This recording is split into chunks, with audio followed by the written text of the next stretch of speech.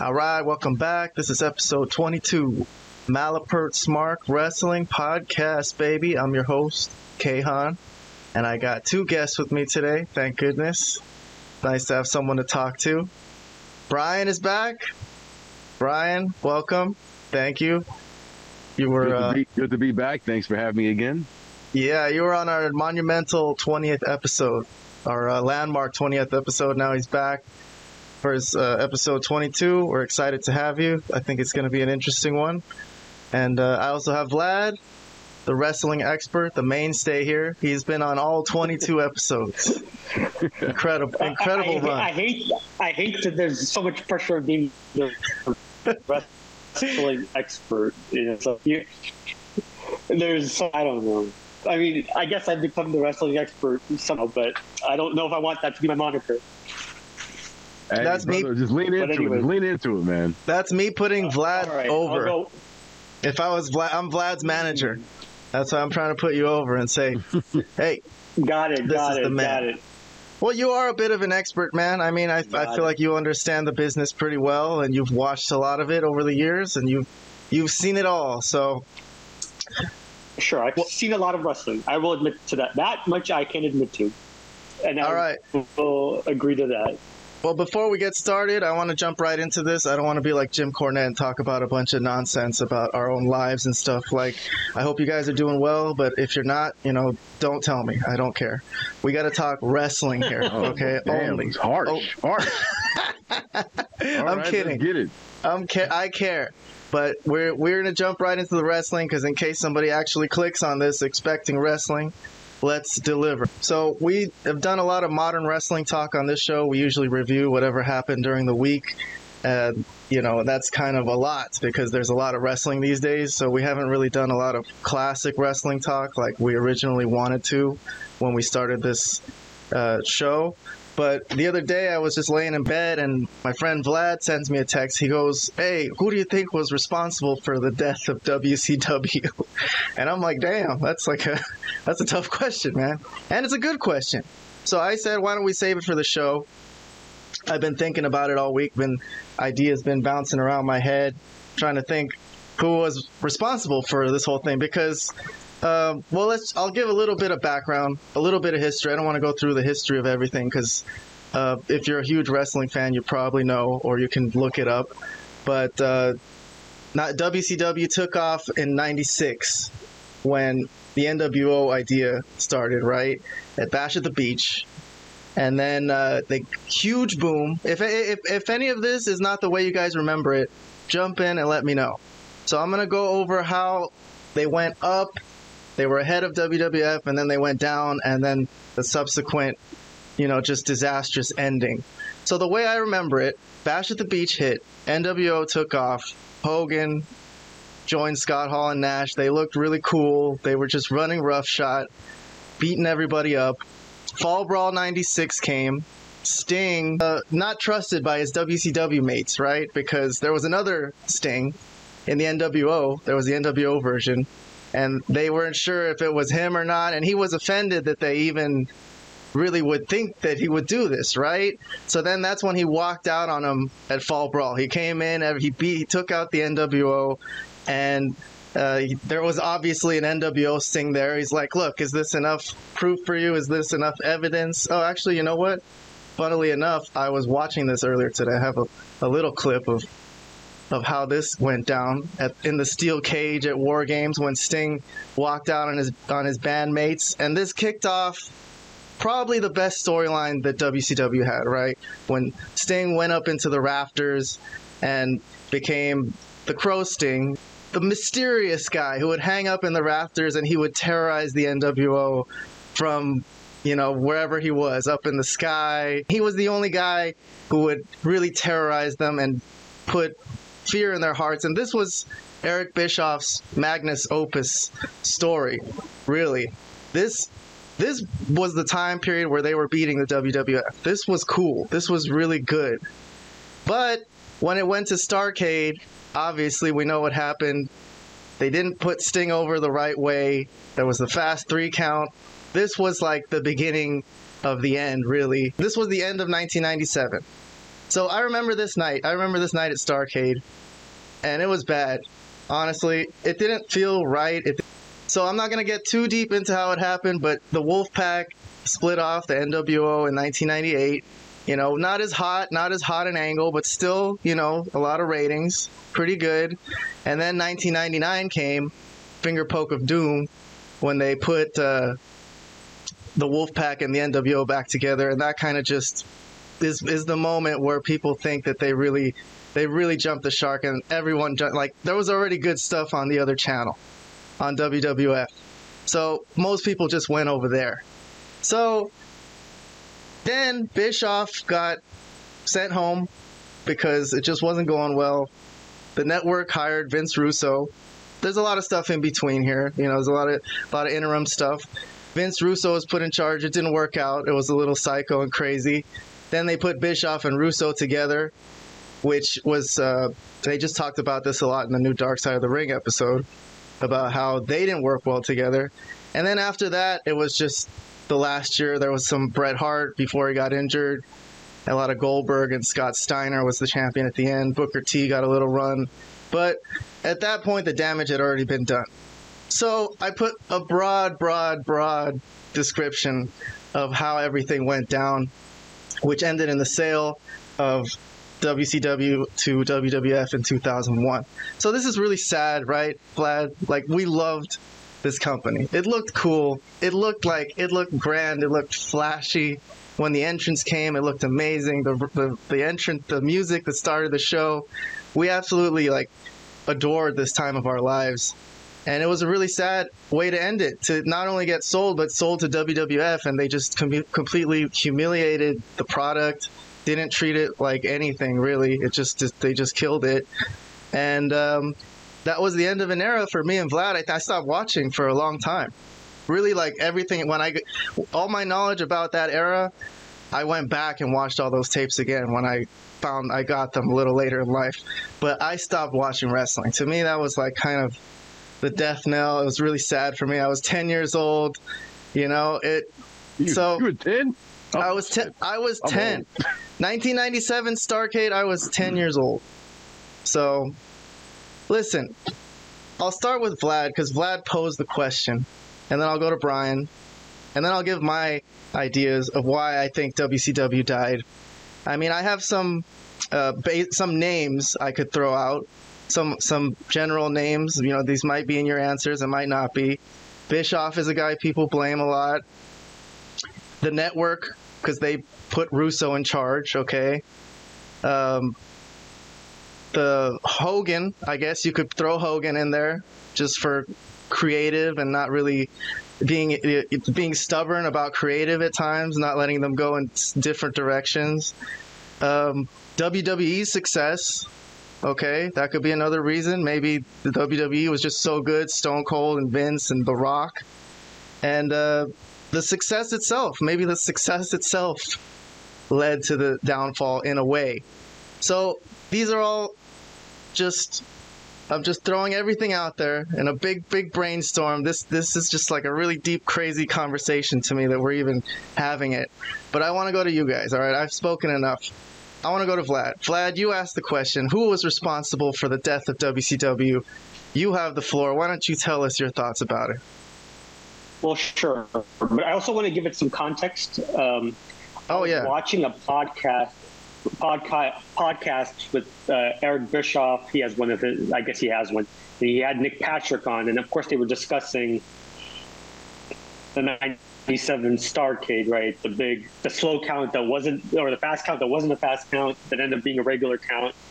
There was a lot of back and forth of what was told to Nick Patrick, but I definitely believe Nick Patrick's side, where he was told by Bischoff to give a normal count, and that's what he ended up doing, because Bischoff, I mean, I'll get to your main question of who's responsible for the death of WCW, but I just want to say that Bischoff is a known liar, and he lies about everything that he says. Okay, so the whole thing, I don't remember. Oh, I said that. Oh, okay, well, I don't remember that. When it's convenient, he doesn't remember anything. When it's convenient, he doesn't remember. This is only maybe the biggest angle in the history of wrestling, but he doesn't remember what he told the referee that day.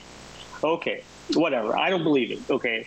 But anyways, As far as the overall question of who, there's so many. I mean, you can't really just put it on one person, or there's so many little things that added up to the death of WCW. It started there in '97 Starrcade because that was at that time probably the biggest show, maybe in the history of wrestling. I mean, so many eyeballs were on that main event. They had already been building this up for over a year with Sting and Hogan now. To have that type of letdown and to have such a screwy finish, it was disheartening, right? And that was the start of their demise. There were many other reasons for their demise. You mentioned it. I mean, there's so many, like you said, there's so many little things that added up to big things. But Bischoff, not really, being like a leader and really just being for Hogan, really just being Hogan's sidekick. I think that's a big thing. Obviously, the WWF becoming just, bringing that whole Attitude Era and just like Stone Cold, and that's, the spark that what happened with that. That's one of the reasons, of course.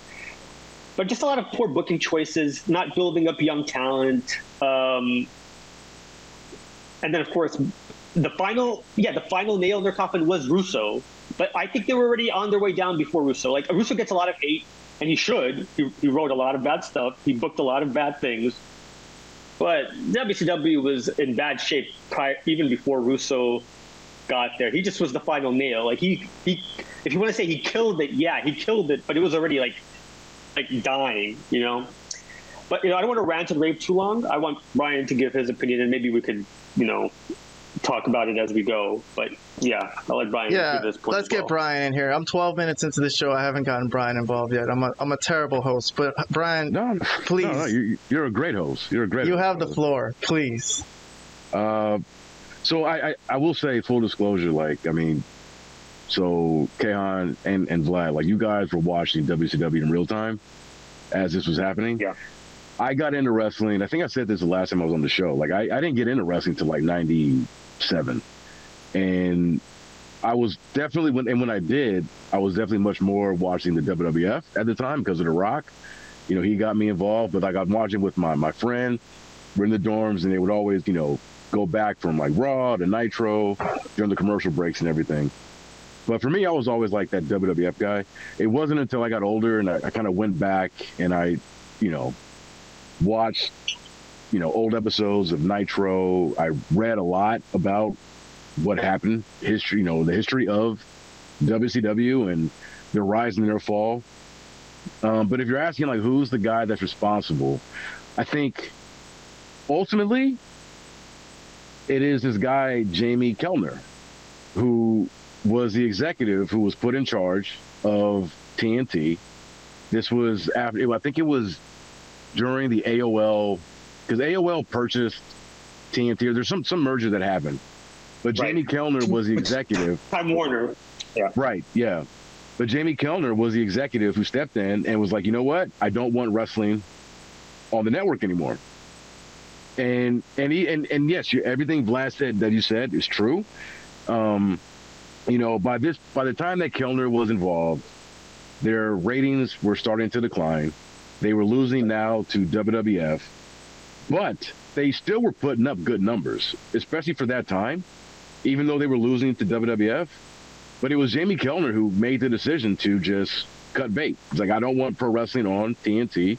I think his whole thing was it's too lowbrow for what he had envisioned for the network moving forward. So he is the one that is responsible. Taking him out of the equation, I think, Bischoff and Russo probably made that decision a lot easier for him because the show definitely has started to decline.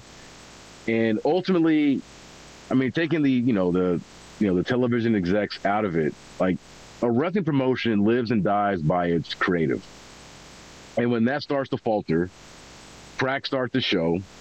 And again, you make it easy for somebody who takes over a network who's not a fan of pro wrestling anyway and has seen where they were and what they're doing now And again, even back then when they were losing to WWF, I mean, they still had viewers.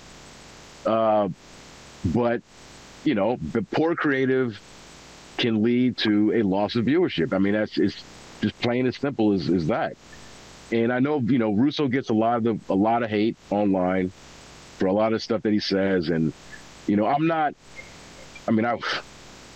although I was not watching WCW with him in charge in real time, but I definitely watched a lot of his run when he was in TNA.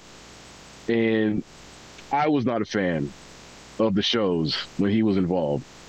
And I know he wasn't, you know, a lot of his acclaim comes from his run with Vince and WWF before he made the run or the split to WCW. And I think Vince Russo is the guy that comes up with a lot of ideas. And I think the success that he had in WWF was in large part because he had ideas, but they were being filtered. And I'm not the first person to say this, like it's been reported, but his ideas were filtered through Vince and through other people within that company. And so they would take the best parts of whatever Russo wanted to do, but he wasn't given the keys to the store, where it's like, you can just do whatever the hell you want to do. And when he went to WCW, you know, he was afforded that latitude. And I think he just made a lot of poor mistakes.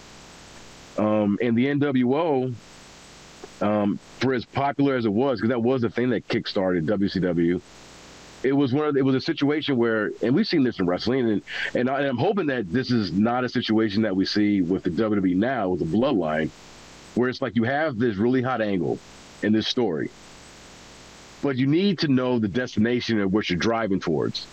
And when it came to the NWO, it seemed like there was no destination. It was, this is hot. You know, we've got Hogan, we've got Nash, we've got Hall. We're adding all these new members. And for a long time, the NWO angle, that storyline was smoking hot. I still see folks walking, you know, in these streets, you know, rocking the NWO T-shirts. But it gets to a point where it starts to become this diluted thing where, Vlad, you mentioned like the introduction of the Wolf Pack, and now you've got these two different NWO factions. And it started to water the whole thing down to the point where everybody was in NWO, Virgil, Ted DiBiase, like he had all these cats that were part of this faction, and they just kept beating everybody. And it was like, well, you're not building anybody up. This thing has been going on for a while now. Like there seems to be no end game in place, and there wasn't. And I think that led to a lot of, it led to a lot of the young talent trying to seek their way out. I mean, the Radicals, when they left, you know, Benoit, Guerrero, Malenko, Perry Saturn, like those guys just bolted. Chris Jericho, they made this mass exodus because, you know, the powers that be, and yeah, you mentioned Hulk Hogan because he had creative control over his character and everything. He just seemed unwilling to allow for these, you know, younger talents to elevate into a higher position. So yeah, I mean, I'm rambling at this point now, but I think, yeah, I agree, Vlad, with everything you said. But ultimately, yeah, it was this guy, Jamie Kellner, who came in. He was like, no, I want this off the network. And that was it. Well, at least Brian gave a name. Yeah.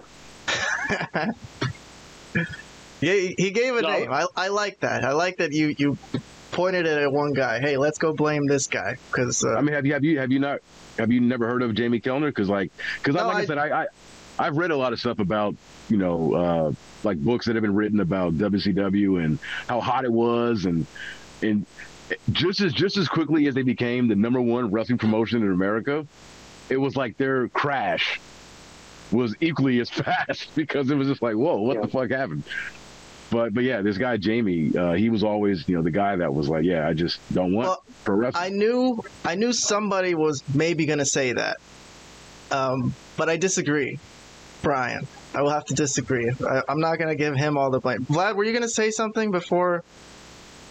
I was just going to say to Brian's point, would he have been so inclined to not want wrestling if they weren't already like a sinking ship? Yes, if they weren't a bad show. Yeah, I guess that's what I was if they were making money hand over fist like they were doing from 96 to 98, would he be no executive in the world would have let him take wrestling off if they were making the type of money that they were making for those 2 years that they were hot. Nobody would have said, well, yeah, you don't like wrestling, but too bad. We're making so much money with this, we can't take it out there. But once they started losing money, once it became so obvious that they were losing money, yes, it became a much easier proposition. Yeah, let's get wrestling off there. Okay. But yes, the merger did play a part. I'm not going to say it didn't. I can't say it didn't for sure, but if they weren't already a sinking ship, I don't think they would have been able to still pull it off there. With the numbers that they were getting, with the money everybody was making, no, they couldn't. They couldn't have. From a business standpoint, they couldn't have, That's the only point I'd make. I would just say, because yes, WCW, they were profitable for a couple of years, and then those profits, they were losing money at a time. And I think, when it comes to these executives, it's akin to anytime any kind of merger happens where one company takes over the other, you've got new management in place. It is their prerogative. Like if this is not what we see is right for what the company, the network, yes. Even if the thing was making money, and like I said, I had mentioned, like their viewers, their numbers, their viewership was still good, even if they were losing to WWF. But ultimately, it is that guy in charge. He was just like, this is not the vision that I have for this network. We're done with pro wrestling. And yes, they do have that power and that latitude because the buck stops with them ultimately, Also, one point I would make about that is that just because TNT didn't want WCW on the air doesn't mean it had to die. Like, it doesn't mean it had to, like, completely fucking disappear off the face of the earth. Like, the fact that it got sold to the WWF was the reason it's gone, because they don't want WCW around anymore. That's Vince's, like, greatest achievement. I killed WCW. It was the last one he killed, right? The last territory, the remains of the National Wrestling Alliance. So if someone else bought it, or if someone else had a deal where they could have figured out some way to I mean, there was no streaming back then, or maybe someone could have, like, wanted to sell VHS tapes. I don't know. Somebody could have kept it alive if they really wanted to, but nobody wanted to put up. Bischoff tried. Bischoff you guys tried. know that story. That's true. Yes, he tried to purchase the IP and get ownership of WCW, and he had people lined up to support him, but it fell through because once TNT kicked him off the network, it was like, well, you have no value now. It's if you're not on television, especially back then when there was no streaming, it's like there's no the value of owning a pro wrestling promotion, especially back then, it lies in the reach that you have with your TV partner. And once that's gone, it's like, well, I mean, what am I buying here? Like, it's like they don't want you, and now who is? And I think that's what caused that purchase to fall through, and that's when Vince was able to swoop in and basically he bought WCW almost like as if it was at a garage sale. He got it for so cheap. Yeah. The library, the IP, everything. And it was like $4 million or something ridiculous. Yes, I can't believe nobody could think this is profitable just because there's no network. Like, TNA didn't have a network when they started. Somebody could have had some balls and said, hey, this is a brand name, WCW. That's a great, those 3 letters are great. That's just the way they roll off the tongue. WCW, WCW. Dude, the brand was worth more than I think it just being on a network. They could have just made a house show and sold tickets. They didn't have to pick up the contracts. The network picked up the contract. They didn't have to pay all those millions of dollars of contracts, whoever bought the company. But I'm just surprised that on that cheap a number, nobody took a chance on it. Nobody. Well, what I'm actually more surprised about, not so much that it didn't become like, why didn't any other network want to try to get into the wrestling game, I mean, maybe not Turner, but there were plenty of other networks, or maybe there weren't. I don't even know, but there were a lot of networks, but there were some definitely that maybe could have taking a chance, especially considering that they were still doing decent numbers even towards the end. I mean, obviously not WWF numbers, but yeah. But the thing is, like, if there was a network, better ratings than most other. Yeah. If there was a network that wanted them back then, and to see how hard Eric Bischoff was trying to keep it alive, someone would have bid, but no one did. No one did. And I'm looking at it right here, and it looks like WCW sold to Vince for $2.5 million. Yeah, that's ridiculous. $2.5 million. Oh wow! I thought it was. Well, the tape library was $1.5 million or something like that. It all added up to like 4 something. But if you guys don't mind, I'll give my because I remember seeing them. I'll give my answer. 1.7 was spent for the library. So yeah, round up $4 million, and he got all of WCW. So crazy. Well, listen. So I'll give my answer as to who was responsible for the death of WCW. You guys ready for it? I'll give a name. One name. One name. Okay. Wow. One name. Eric Bischoff. I'll say it. Oh yeah. I'll say it's completely Eric Bischoff's fault, 100%. Because Eric Bischoff, I'll put it this way. I'll make an analogy. Eric Bischoff is the guy that is the life of the party. He's cool as hell, okay? He's like, he gets everyone, he's like, hey, everyone, let's go out. We're going to go out to the bar. It's going to be really fun. And everyone's like, yeah, this guy's cool. Let's go along with it. Let's go do it. And the night is going great, fantastic. But then at the end of the night, he blacks out and pukes himself and shits himself and says all sorts of horrible things to everybody. And the night was ruined, completely ruined. Everyone hates this guy now. So it's like, okay, yes, he did good to start it off and set it off. Amazing, right? He still celebrates it. His podcast is called 83 Weeks. It's his claim to fame that he pushed ahead of WWE for a little while with that Sting Hogan angle. Pretty much, honestly, that's the main reason they were winning in the ratings. And after that, he had nothing. He was completely in charge of creative at that time, at that crucial period where the Starrcade thing happened, the split off of the Wolfpack, and all that. That was where they needed to like book correctly. They had to keep it going. And to what Vlad was saying earlier, if they kept it going, if it was still going nose to nose with the WWF, or going pretty well, not even nose to nose, just like solid, I don't think it would have died either. I think either somebody would have bought it or the network would have, like Vlad said, hey, this is making us money and people are interested in this. This is buzz. There was no buzz. Not only was there no buzz, it was a joke. Okay? And yes, I will give a special shout out to whoever was at the network who decided to hire Vince Russo, because I think he was kind of blinded by the fact that people just spit out his name as the guy who was like, oh, this was the guy who was creative for WWF when they had their big boom. But really, it was Stone Cold and Vince. All the other storylines on Raw, did anyone really care about? I was really just like pushing through them just to see what happened with Stone Cold and Vince. Like, I didn't care about Mark Henry and Mae Young or Val Venus, whatever he was doing, or The Godfather coming out, or whatever else. What was the boxing tournament they had? I don't know. You know, he just, they should have never hired Russo. And that was that was a continuation of Bischoff's failure, was just adding another failure on top of it, just like sent people away in droves after that. And it was too late to recover at that point. At that point, they just lost a lot of viewership. And, it was easy for them to let it go because they had lost such a large chunk of the audience that it didn't really matter if they just didn't have it on the air anymore. So I'm going to go ahead and blame Bischoff. I think it was a tough job. It was a tough job, but he had the chance. He had everything, the whole world in the palm of his hands right there. Perfect. All the superstars, everything. All he had to do was just keep it going like in a standard, traditional wrestling way. Like Vlad was saying.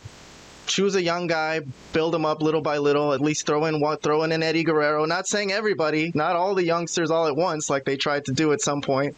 But, you know, there was some guys who obviously deserved it and could have been worked in there. And I guess that's where I'll point to. I'll point to that. By the time they put Bischoff and Russo back together to try to save the ship, it was already like pretty much done. And then by the end, no one was really around. Kevin Nash, Hogan, they were not really, I don't know what they were doing, to be honest, getting paid to stay at home. And I think Scott Steiner was the champion leading up to the end. and then Booker T beat him on the last day to take the title to WWF, and that was the end. That was the end of our dream. And I was very loyal to WCW. I very much liked them more than WWF. I didn't like The Rock. Sorry, Brian, but I didn't like him. Like I thought he was too repetitive, and I heard one promo, heard them all to me. Like they all sounded the same to me, said the exact same things. So, like I just wasn't into it. My little sister loved him. You know, she loved. You know, like I'm sure she would marry anyone who looked like The Rock. You know, but I was not enamored with The Rock, and Stone Cold was like, you know, when he started getting injured, he wasn't really there as much towards the end of his career. But I was very loyal to WCW. This still is like a pain in my heart. There's like a hole in my heart. You know, I get the feeling sometimes like if like the copyright could run out and they not renew it, that Tony Khan could steal it away. What do you think, Brian? If he could make the name of AEW WCW, would he and should he do it? All right, so a couple things. You know, you mentioning Eric Bischoff. So many things.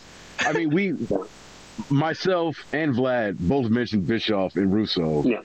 As far as being like, obviously there was a creative that, you know, led to the loss of viewers. So we all are in agreement on that. Like, you know, as hot as Bischoff's start was, he wasn't able to maintain it. It's hard, like you said. I mean, doing creative in any endeavor is a tough thing, especially when you've got to do it, you know, every single freaking week with multiple shows without any off seasons. It's hard. So, yeah, the creative cratered a lot of that company. But I will still point to the fact that it was ultimately Jamie he was the one that put the stamp to it. It was like, you're off. We don't want you. And I'm seeing here, so in 2001, WCW, so it says by 2001, WCW had lost like roughly $60 million the previous year from their height. And again, it goes back to what we're all in agreement of, where it's like poor creative led to a loss of revenue. It led to a bleeding of viewership. And you bring in a guy, this new executive, who's like, hey, I've got grand ideas for what I can do with TNT. And you've given me all the reasons to just cut bait on a thing that I already want to cut bait with. And yes, had they been profitable and had they maintained a certain level of viewers, it would have definitely made that decision a lot more difficult for him. But like I said, the poor creative made it easy. And it was like, your guys are off. We don't care. And what was the other thing I was going to say? Because you guys said a lot. I said the hypothetical. If AEW could legally change their name to WCW, would they do it, and should they do it?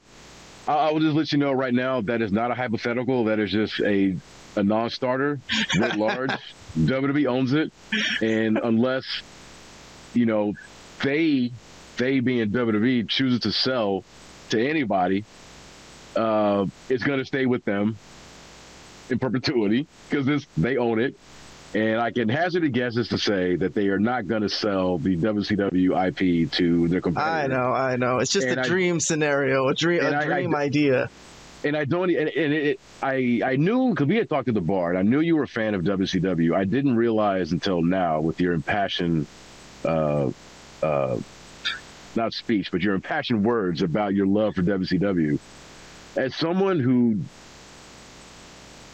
is not that, I look at WCW, like those words, those three letters to me are a bad IP.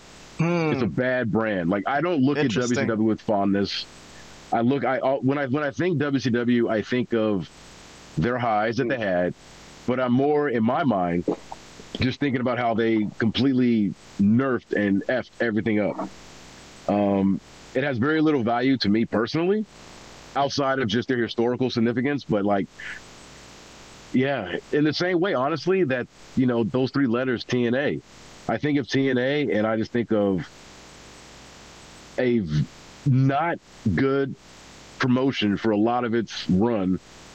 Not talking about the current era Impact, because I know it's a completely different animal. different people, everybody that was involved in those TNA years, Russo and Bischoff included, are no longer there, and Impact is a much better show. But yeah, there's just no value for me. It's like it's almost like the Clippers. Like, there's no value in the Clippers. There's no value in WCW. There's no value in TNA. It's like that shot at the Clippers there. Okay. Yeah, and I say that, yes, I'm a Laker fan, and I'm not trying to just talk shit about the Clippers, but I'm just saying, like, that is an organization that is just, their history is known for losing. They're not a winning organization. WCW was not a winning organization. TNA was not a winning organization. And so, but the Clippers sold for $2 billion because it is worth something. And I think I'm not saying it has no value. I'm just saying within the mind's eye, in the zeitgeist of like pop culture, like when people think Clippers, like what do they think? They think their previous owner and all the shit he got himself into, losing, historically just losing and not winning anything. And I look at WCW. Come on, WCW wasn't the Clippers, bro. I mean, they were mega. They were big time. They were for 83 weeks. Until 83 weeks. No, well, even before that, they weren't like they were the second biggest promote. They weren't like ECW or some indie show. Right. It was a grand show. It got big. But you said it. They were the second biggest promotion. The Clippers are the second biggest basketball team in LA. Who's number one? The Lakers. Yes, that's true. Win or lose. That's true. Even if the Lakers have a shitty season, which we've had plenty of those in our recent history. And the Clippers have had better seasons than us, have actually beaten us. Like they're like on some crazy freaking run where they've beaten us all these like double-digit times. But yet and still, who does everybody talk about? The Lakers. But that doesn't mean the Clippers shouldn't exist. I'm not saying they shouldn't exist. I'm not saying they shouldn't exist. But they do exist, and WCW does not. Is the point? You know what I mean? Oh, God, this conversation hurts. No, but I've come to terms with it. When it really happened, I was really really upset about it. At the time, 2000, when I heard Vince spot, I couldn't even. If someone mentioned wrestling to me, I'd vomit for like years. But I'm a lot better now. But anyways, Vlad, you look like you're itching to say something. No, well, I just want to say, as far as how good WCW was, for a 2-year stretch, it was the best wrestling show of all time. It was the best episodic television show of all time. Yeah. It was incredible. It had the level they were at has not been touched by any company, even during the Attitude Era. Austin's stuff was great, but what about the rest of the show? Like Kehan mentioned, there was a lot of stuff that was not so good. There was so much good stuff in WCW for a 2-year stretch. So much good stuff that it's not like history is obviously written by the winners, and WWF will say what they will say in their documentaries. But people that watched and know that WCW was a superior show for at least a 2-year stretch. And that was the best 2 years of wrestling I've ever seen. So, I mean, that's why I think we're having this conversation, because it does hurt. It hurts to discuss because of how good it was and then how they fell apart. But I also want to mention one other reason that they fell apart real quick, and which I didn't mention the first time. I think guaranteed money to all these older wrestlers that did not give them any motivation to then do anything, basically. Yeah. So, I mean, that goes back to, all these guys had guaranteed money. They could do whatever they want. It wasn't Bischoff's money, so he just gave out crazy contracts. And that really helped put, it really stomped out any type of creative that you could have. In Bischoff's defense, he's not a booker. I mean, he was the president of the president of WCW, but he's not really like an old school booker. He's not Dusty Rhodes. He's not, Ole Anderson. He's not somebody that can book. He had Kevin Sullivan do some of his booking, but he had some grand ideas probably that were his, but he wasn't a booker. So, I mean, you can't put all the fault on the creative for him, but you could fault him, or I do fault him, is the crazy money that he gave to all these older wrestlers and then they didn't have any motivation to do what needed to be done to get younger guys over, because why should they? I have this guaranteed money. It's basically as good as gold. It's Turner, So what's my motivation for putting Eddie Guerrero over? What's my motivation for putting Chris Jericho over? What's my motivation for putting Benoit over, or whoever, Booker T? I mean, there were so many good wrestlers that started in WCW or if they didn't start in WCW, at least got some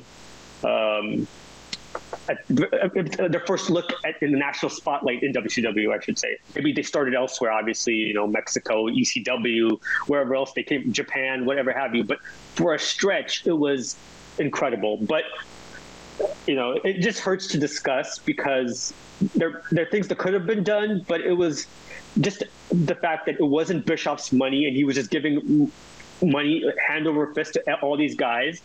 That was really also one of the main reasons that it fell apart as well, because there was just so much money given and not enough money coming back at the end. Yeah, go ahead. I think those two things are not mutually exclusive. I think one of the best things that came out of WCW and specifically what Bischoff did for the industry was the guarantee contracts. These guys should be getting guaranteed money. That in and of itself doesn't lead to their apathy. I think that is right. The apathy that you described comes from a lack of leadership on the part of Bischoff and on the part of management to say, look, yes, we're giving you this guaranteed money, but this is what we expect of you. Bischoff didn't do that. He basically let the kids run the asylum. Or the inmates run the asylum. You know what I mean? Yeah. But I think that the guarantee contracts, it started a thing in pro wrestling that WWE does now, AEW does now, and I think that is a good thing. These men and women who go in there busting their ass, night in and night out, whether you're on the top of the card or you're opening the show, in the mid, whatever, they are getting now guaranteed money that is front-facing, that isn't reliant on, the gate was little light this week, so we're only going to give you this amount of money. I think that was a good thing for the industry writ large. Another compliment that I will give to WCW, because Vlad, although I was not watching WCW at the time, everything you said about that 2-year stretch, about how great the shows were, is everything that I've heard too. That in terms of just, because I give Bischoff credit for for giving the cruiserweights such a platform on a national stage. Oh, yeah. Started the show. Eddie Guerrero, Benoit, Malenko. Like, WWF, they weren't doing that at the time. And you're getting all this, at the time, state-of-the-art athletic wrestling matches that you could only get by watching WCW. So I give Bischoff that credit. Ultimately, he basically just kind of saw them where they were and didn't really see the value in them to move them up the card, which is the negative. But I will say he gave a lot of these cats a start on a national stage to show how great they could be. And then ultimately let them walk and then go to the competition and become even bigger stars. But yeah, I think the contract issue and the lack of leadership are two separate things. In my opinion, I think I like the fact that wrestlers in the big major companies now are guaranteed a certain level of income for what they do. Just being fans of their work and knowing, every time you go into a ring, you just never know what might happen. You just don't. This is true. Yeah. So. Well, nowadays, even in sports, guaranteed contracts, it's like a coin flip. You're not really sure whether they're going to be responsible and stay in shape and, try to work out the way they were doing when they were hungry. But for some guys at the time, like Scott Hall, it kind of seemed like a bad thing because this era of wrestling that's been highly publicized, a lot of them had drug problems or abused. In Scott Hall's case, alcohol, So he had a bunch of guaranteed money, didn't really even have to work. Why not get drunk, right? So the time period before drug testing and all this stuff, so it was a little dangerous. It was a little new. So I think, as to Vlad's point, and particularly in WCW here, it was like giving these people kind of like too much money all at once, where it's like, dude, we used to have to work for this, now we just fucking have it. Like, and, yeah, but we're talking about, these are grown ass men. These are grown ass men who are making their own poor choices and decisions. And again, this is a management thing. You know, and I know that, I mean, if Bischoff knew that Hall was having substance abuse problems or anybody, I'm using Hall because you mentioned him, like, that's on him to be a fucking leader and say, bro, I can't put you out in front of those cameras. You're a little tuned up right now. And for this to continue here, you need to do this, that, and the other. It's akin to, like, honest, I mean, and I hate to say, I mean, because I'm rooting for this company, but it's akin to like the situation that's going on in AEW right now, where it's like, Tony Khan, you need to get your house in order. You need to sort this shit out and get your house in order. It is the boss's responsibility to make sure that their talent are doing what they need to do, and to not have, and again, another thing, like any sort of, you know, things in their contracts where they're given creative control over their narrative. It's like, no, I'm paying you this money. I'm the boss. You do what I say, type of thing. Eric Bischoff, he wasn't doing that. It seems like Tony Khan is being lax in that area right now with certain people. But it's up to the person in charge. There's talent, and then there's the execs. You know what I mean? The buck stops with them. Yeah. All right. Well, listen, that was like a 40-minute conversation. What do you think? We should probably just wrap it up. Let's move along. That was good, though. Sure. Actually, unless anyone has anything they want to say. I do. Vlad, what are you drinking right there? What is that? That is a Peroni. Peroni, that's what I thought beer. It was. Yeah, I like a Peroni. Yeah. Nice. Yeah, they're not bad. Yeah, I like those a lot. All right, sorry, Sorry. No. I actually recognize that drink. I know. I'm like, yeah, I would have one too, but I gotta get through this show. I don't want to fall asleep while I'm in the middle. Like, and the next topic. Well, I'm not going to throw up from one beer, right? Yeah. Well, my issue, Vlad, as you know, is that I have a hard time just doing one beer. Yeah. So once I start rolling, you know, it's a countdown. Yeah. It becomes a whole six pack. Yeah, I got you. You get that snowball rolling down. Well, anyways, let's move on to some modern wrestling for the week. We only have Raw and Dynamite because last week me and Vlad did a review of Collision and SmackDown from last week. So, do you guys not do NXT at all? Ever? No, we don't really. We do it a little bit when some of the main roster guys go down there. And like I've covered some of Dominic Mysterio's run down there, but no, I haven't really, honestly. I mean, I'm keeping an eye on, what's her name? The Rock's daughter? In the Schism? Ava? Yeah. I don't know. I mean, I haven't really seen her do anything physical yet. Yeah, she's wrestled one match or two. Has she? I think I only bring it up because you know I'm a guest here. You guys do this every Friday. You know, you're gonna get, if you're looking for content, you got to watch NXT. Oh, we have too much content. That's our problem. Yeah, I know. But NXT is like a windfall of just stuff to talk about. I know. I tried to watch it this week. I had it on. I fell asleep while Mustafa Ali was telling something. I think he wants to fight Dominic, right? Is that what's going on? He wants the North American title. It's so wacky. It's like, and I say, like, I look forward to NXT every week. That's probably the one show I look forward to the most because of how just wacky it is. I mean, you'll have it's the only show where you'll get a match that is just like fucking amazing. And then the next match will be obviously these, you know, young cats. They're in developmental, trying to figure shit out. Where it's like, ugh. But it's like these peaks and valleys of a show that I just find. I'm just fascinated by NXT every week. There's a lot of good. There's a lot of bad. There's a lot of just like, what the fuck was that? It's like a shoot version of Glow. This is like the best way to describe it. No. I like it. I like NXT personally. It was probably better than Dynamite this week, which as we'll get to in a minute. Yeah. But I mean, we cut some topics. Unfortunately, when we come to I get it. It's a lot of wrestling. It's a lot of wrestling. So I would like to talk about Ring of Honor. Like, a show I really like is Ring of Honor on Honor Club on Thursdays.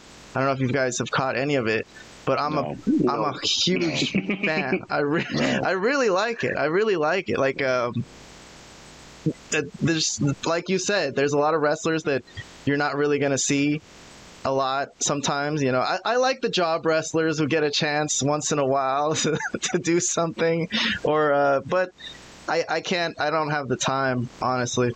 I'll quit my job. I'll just say real quick, and I'll talk about NXT and Ring of Honor. No, I was going to say real quick. Obviously, I care about the big picture. Like, I care what happens with Braun Breaker and how his development is going, and if and when he'll get called up and what they'll do with him. Because obviously, I'm kind of interested in that because I think he could be a legit star based on what I've seen of him. I mean, his look, his size. I mean, maybe the promo could, I don't know. I think what I've seen is solid. Not great, but not bad. But, neither Steiner brother was, well, actually, later on, Scott became a crazy promo. You did. Oh, Scott was a great promo. Yeah, later on, he became a great promo, but he wasn't for a lot of his career. Towards the end of WCW into TNA, he became a good promo. But I think Braun Breaker should be up already. That's why I'm kind of like not really wanting to pay attention to this. I'm like, well, they just don't have an idea for him right now, or what? Like, just maybe. I mean, he's lauded as like a future world champion, which a lot. A lot of people are. Austin Theory is. Doesn't mean they're going to be champion anytime soon, but I mean, why not just bring someone up hot once in a while and just be like, I watched that NXT match where he fought Seth Rollins for the World Heavyweight title. Obviously, that popped a rating. A lot of people tuned in for that. And I thought it would have been an outrageous idea if they let Braun Breaker win the World Heavyweight title on NXT. I would be like, man, what fucking better way to bring him up to the main roster? Shows up with the world title and did it at the Performance Center in Orlando. But that wasn't where they were going. I mean, it was a decent rub.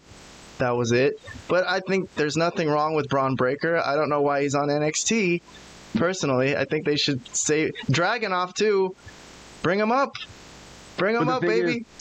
The only thing I would say, because I agree. I mean, Ilya Dragunov, Braun Breaker, I think are great. I mean, Braun Breaker in particular. I mean, Ilya Dragunov's been doing this for years, and like anybody who follows independent wrestling or whatever knows how great he is.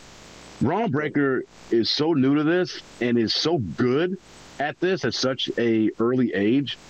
And Vlad, you had mentioned his promos. He's not a bad promo at all. Mm-hmm. Now that he's turned heel, he just seems much more confident and assertive in how he presents himself. And in the ring, I think he's fucking fantastic.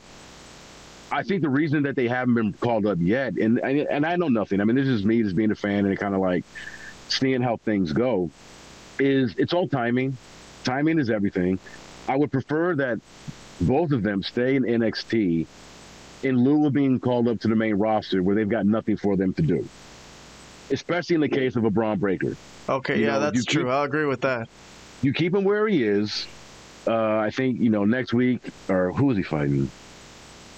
Von Wagner or whatever. But he's got some stuff going on in NXT. But just keep him there. I think the worst thing you can do for him, and they already did it before when they called him up to the main roster and Dolph Ziggler beat him for some inexplicable reason, which I thought was asinine. What the fuck? But I believe that. But just keep him where he is because I think they're waiting for the right time to bring him up to do exactly what you are hoping that they do with him, which is he makes it a splashing debut on SmackDown, on Raw, and he's kind of just like kickstarted into like a high level position. That is my hope, and I would rather they do that and just keep him in NXT until they're ready to bring him up to the main and really put the rocket behind his back, because I think the kid has money written all over him. And if, I always look at wrestlers like stocks. Like if I had to invest in a wrestler, like he's a blue chip. Like I'm putting all my money in Braun Breaker. Like this guy is going to, he's going to have a lot of success when he gets to Raw or SmackDown. I absolutely believe that. Well, that was the NXT portion of the program. Back to Hey, you got reality. your NXT portion, Brian. You I know. got Yeah. it. Sorry. Yeah. You got it, man. back to real life. Well, we got Monday Night Raw. We don't even talk about all of Monday Night Raw, Brian, let alone, NXT, if I can find time for that. It's hard enough with these 3-hour shows, if you know what I'm Yeah. saying. But Yes, I know what you're saying. I know exactly what you're saying. I would love to sit around and watch wrestling all day, every day, Brian. It would be my biggest dream in the world. But the question I have for you guys is, what do you think Shinsuke Nakamura whispered to Seth Rollins? Something really, really crazy. I mean, it seemed to me like he had his kid kidnapped and like locked up in his basement or something. Like, I kidnapped your child, or I was with Becky before you. Maybe. See, I'm actually, and I know this is not what it is, but I'm hoping that Shinsuke kind of said, brother, your fashion sense is terrible. Like, whoever's telling you that you look good in all these outfits you come out in, it's like, you don't, bro. And that's why he took the glasses off. Like, what? I don't look as cool as I think I do? That's what I think he said. But you do you have any guesses on what Shinsuke? Yeah. He said, that was a good one, Robert. I got it. I think he said, I got to go take a shit, so let's wrap this up real quick. Let's wrap up this segment because it's already ran 10 minutes too long. Let's get out of here, man. Let's get out of here. But hold on, I still have to attack you. So Seth was so thrown off by this. He couldn't believe what he told him, that he had to, he's like, I mean, so I don't know. That's my guess. Look, Brian. That's my actually educated guess. To fill you in on what Vlad's been saying the past few weeks, that he's never seen Shinsuke Nakamura be prominent in any company. He hasn't seen him in New Japan winning the G1 Climax. He hasn't seen him in WWE really being the champion, because Vlad restarted watching again when AEW came back, when AEW started, and the wrestling wars reignited, I guess, if you would even say that.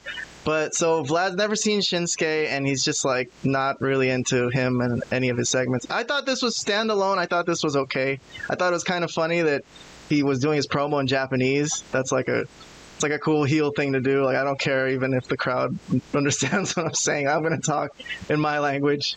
So they can put on a good match. This is kind of like an AJ Styles situation where they need someone who can just do a really well worked match, and I think he's passable so far that they've kind of made it so that it doesn't matter that he can't really speak English. So I like that segment. I mean, that's all I'll say about it. I'm not going to really go into anything about Shinsuke's history for Vlad, but Brian, what about you? Do you have any comments on this feud between Shinsuke and Seth Rollins for the World Heavyweight title? Yeah, I mean, I like the fact that it's a different matchup. I don't recall, I mean, maybe they have, but I don't recall them having ever been in a program together. So I like that aspect of it. And Vlad, like, if your only kind of a familiarity with Shinsuke is from his WWE run, then I can understand you not being all that like I just don't get what everybody gets about him. I get it. Yeah. I get it. I mean, I've seen his stuff. I've seen him live in New Japan. He's fucking fantastic. Shinsuke Nakamura is one of the best wrestlers that I've ever seen live, and he's a very good wrestler. But he's in WWE. He's not asked to do the same level of thing that he was when he was in New Japan.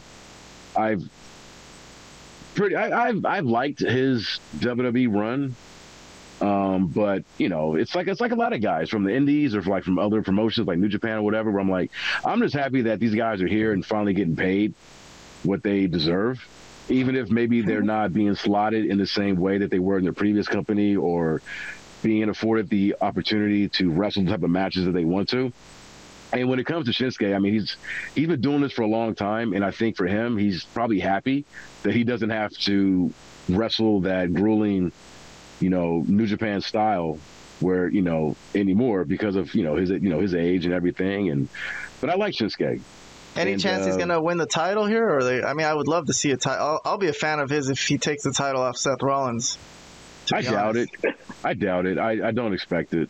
Yeah. This is the one guy that I don't want Rollins to lose to. I probably want him to lose to anybody else in the company except for Nakamura. I think it could be cool. You didn't like him in this segment? I thought it was kind of funny. You know, left him laying. I can't say that I did, but you know, I can't. I'll be lying if I said I did. All right. Well, let me move on because I got some more stuff to get to. I like the segment. And I just want to say, Kayhan, before we transition, I don't think him speaking Japanese is a heel thing. I think he's Japanese, and his English is not as good as his Japanese. So I don't look at that as like. Sometimes he tries to speak English, you know. Now he's like not even. I'm not even gonna try today. I don't feel. But he did. Like he spoke his Japanese, and then he answered in the best that he could with his broken English to Michael Cole. But for me, like, I never look at that as like, oh, well, you're being a heel because you're speaking in your own language. It's like, all right, just like, cool, whatever. You know, he's Japanese. Hey, it is a heel thing when someone speaks to you in their own. Like if you go into someone's like restaurant or store, and they start talking in another language, I'm like, dude, these guys talking about me or what? What the fuck? Right, Vlad? Or no? It's just generally impolite. Well, yeah. I mean, he's obviously. It was kind of a heel thing because he was trying to make it so the crowd didn't understand what he was saying. You know, you could have been saying anything. You could have been telling the crowd to go F themselves, go stick it up their ass. You know, he could have told Michael Cole what he thought of him. You know, in that time, which I wouldn't blame him. You know, now Michael Cole's on both shows, so we're getting our fill of Michael Cole. Some brand split. Anyways, obviously. Oh, there he is. There's Michael Cole. Yes, there he is. All right, let me move on to the next topic. I mean, I was extremely humored by this one, to be honest. I don't know why, but this made me laugh so much. Oh, this spot was fantastic. That was fantastic. For our audio listeners, it's the spot where Damian Priest is trying to slip Finn Balor the Money in the Bank, and it slips right through his legs into Cody Rhodes, and they just look at each other all bewildered, like, what the fuck? Okay, Vlad, I know you've been saying that they're making the Judgment Day look very, very silly lately. Yeah. What did you think? That's my only concern. Yeah. How was your standing with them after this Raw on this episode? They did leave Cody Rhodes laying though after this. They came out afterwards and beat him up. Right. So. Right. Does that help with the foolishness? After slightly, like they got a little bit of their heat back at the end of the show, but boy, oh boy, after the SummerSlam debacle, and then to have the same thing happen on Raw. Remember, I said. Couple shows back that they needed to get some wins. They needed to win some matches. And now they're being made to look like dummies. Okay, I was going to use a cuss word, but I'll just leave it at dummies.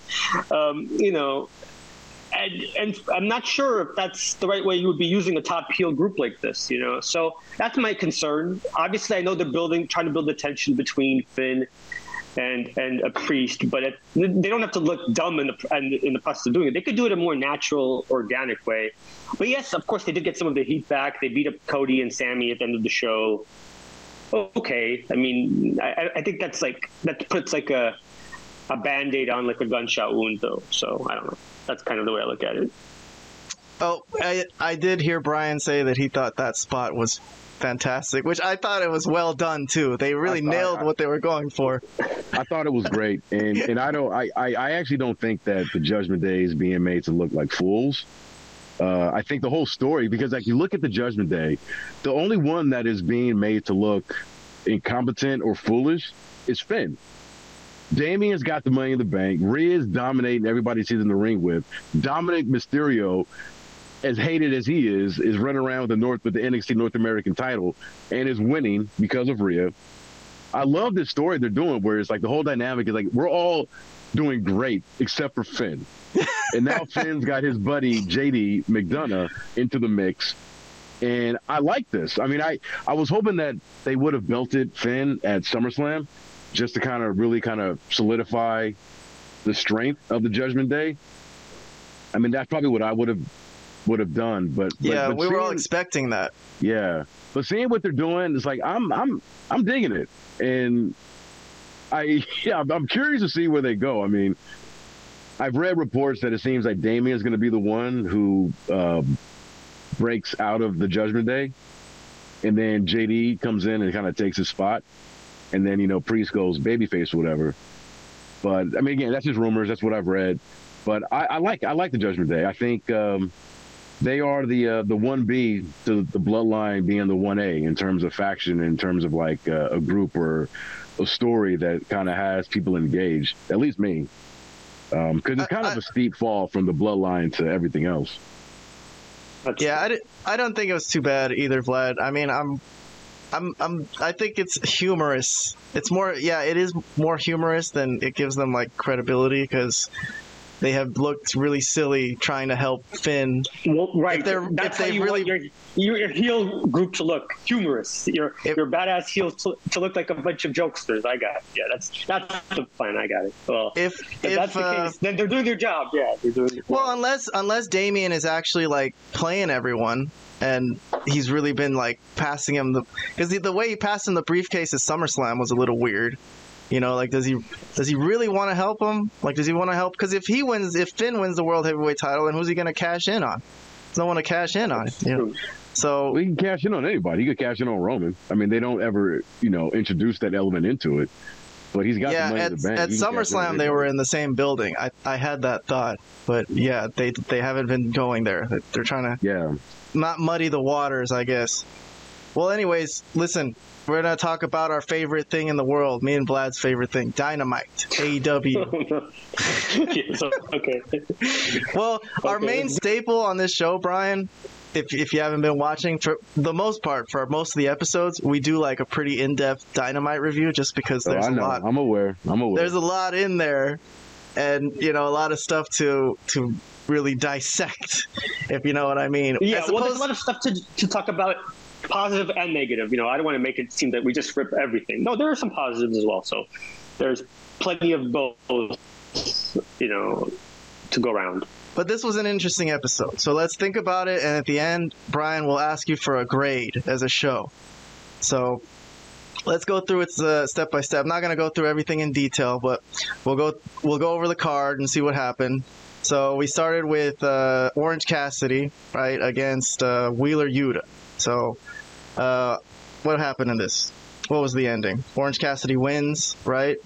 And then gets attacked. Obviously. And then they all get attacked. And then there's chaos at the end, and Kingston comes out, which I thought these punches looked terrible, like just terrible work here by Kingston. It's supposed to be like a very venomous feud he's having with Claudio, but he's not really like even gonna touch his face really at all here, so. No, I think it's fine. Like, I mean, it's just a run-in. Like, I don't know what you expected. Well, you got to make it look like you're trying to hit the guy, I guess, instead of hitting the air.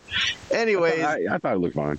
I'm not interested in this feud. Okay, so I'm gonna move on. Vlad, are you interested in this feud? Oh, Eddie Kingston came in, and he got the mic. And he's like, let's do a 12-man tag, right? So anybody, I guess, can like just get the microphone and be like, I want to have a match at All In. All right, here's the match. Not just a match, it's a stampede. It's a stadium stampede, yeah. Yeah, a stadium. He's like, he felt like, all right, let's all do a stadium stampede. You know what? Good idea, Kingston. Okay. But I'm just saying, like, it's kind of weird that these guys get to book themselves like that. But I mean, you make it sound like this is like some new thing. Like this happens in WWE. It happens everywhere. Like, well, this is a big show. You don't have to run it by somebody before you're like, hey, All In, man. I'm like, I'm having a feud with the maintenance guy in the back. You know what? I want you at All In. Like, what is this match, by the way? First of all, it's just going to be 6-on-3. Right. Well, right now it's 6-on-3. Blackpool Combat Club need to find 3 guys. No Danielson, I guess. And they're going to have a stadium stampede match in the middle of Wembley Stadium. It's going to look like a shit show. No one's going to be able to see what the hell's going on anywhere. I don't like this idea. Nancy over here. I don't like this idea. I haven't even seen it yet, brother. It's like I don't need to see it because I don't like this idea of all these guys feuding, the Best Friends and the Lucha Brothers and Eddie Kingston against the Blackpool Combat Club and to be announced. That doesn't really excite me, but it's okay. With the people involved, there's no way that this is not going to end up being just a junk match, a total foolishness all over the place. It's somebody. I mean, you know what's going to happen. It's going to be. Yeah, I mean, right? I mean, come on, Brian. I mean, we know. You guys are so harsh. Let's not call. No, but in this case, we've seen the work that these guys do, the type of matches they're going to have. This is going to be a pretty. It's going to be a garbage match. I mean, what? There's no other way to say it. That's what it's going to be. It's going to be. We've seen these well, yeah. Yes, it will be a lot of pillage and plunder for sure. I will say I was shocked about the Stadium Stampede announcement because I'm like, I'm like, how are you going to make that work live? Because I mean, they definitely can't do a pre-tape. That's true. Put a pre-tape in front of like 90,000 people at Wembley. So I'm more just kind of fascinated by what they actually do, because I think that's a ballsy call to do a Stadium Stampede match at an event such as this. But everybody involved is super talented, so I think it'll be fun, if nothing else. But I'm just curious to see exactly how this ends up being. I'll be surprised if it goes off well, personally, but I'll keep an open mind, Brian, for you. I'm gonna move on though. We got a few segments to get through here. So what do we have next? We got Kenny Omega. Kenny Omega is interviewing with JR, and this turns ugly because Don Callis comes in, and then they jump him. The Takeshita and the Bullet Club, they whoop his ass, and JR's watching. And Kenny Omega said he wanted to be done with this feud with Don Callis, which I thought was funny, personally, because it's like, yeah, sometimes you don't want to get into a blood feud with someone. Like, can I just move on? But they're not letting him because Don Callis is such an asshole. I've been a fan of everything with Don Callis so far, personally. So I don't know if you have any comments about this segment in particular. I'll start with Vlad. Do you want to give a comment on Kenny Omega's interview and how it got interrupted? I don't know. I'm trying to think if I liked it or I didn't like it. You know, I'm going back and forth there. I thought it was going to be more of a promo, like a serious promo where he has Jim Ross there. And it's going to be like he's actually talking about his career, his future, what he's going to be doing. And maybe a more serious Kenny Omega I would have liked. But then, like 10 seconds in, it turns into an angle where he's just getting beat up, and then just to announce later on down in the show that it's going to be a 6-man tag for All In. I mean, I'm okay with it. I don't know, but I wouldn't say I'm like looking forward to this that much. Yeah, the match is the Golden Elite with Ibushi and Yeah. Page, and against the Bullet Club, right?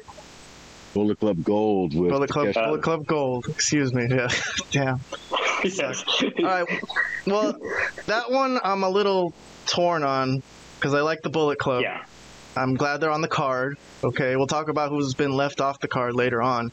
But at least they're on the card. That's going to be a good thing. It's going to be a payday, I think, if you're going to work that show. So I'm happy for that.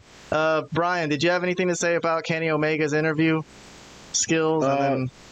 Well, I would just echo what Vlad said, where like when this was announced, I was hoping that it would be more of an actual like sit down with Omega to where he can kind of maybe lay out his mission statement for what he wants to achieve moving forward. Like maybe talk about, hey, I want to get back into the title picture or whatever.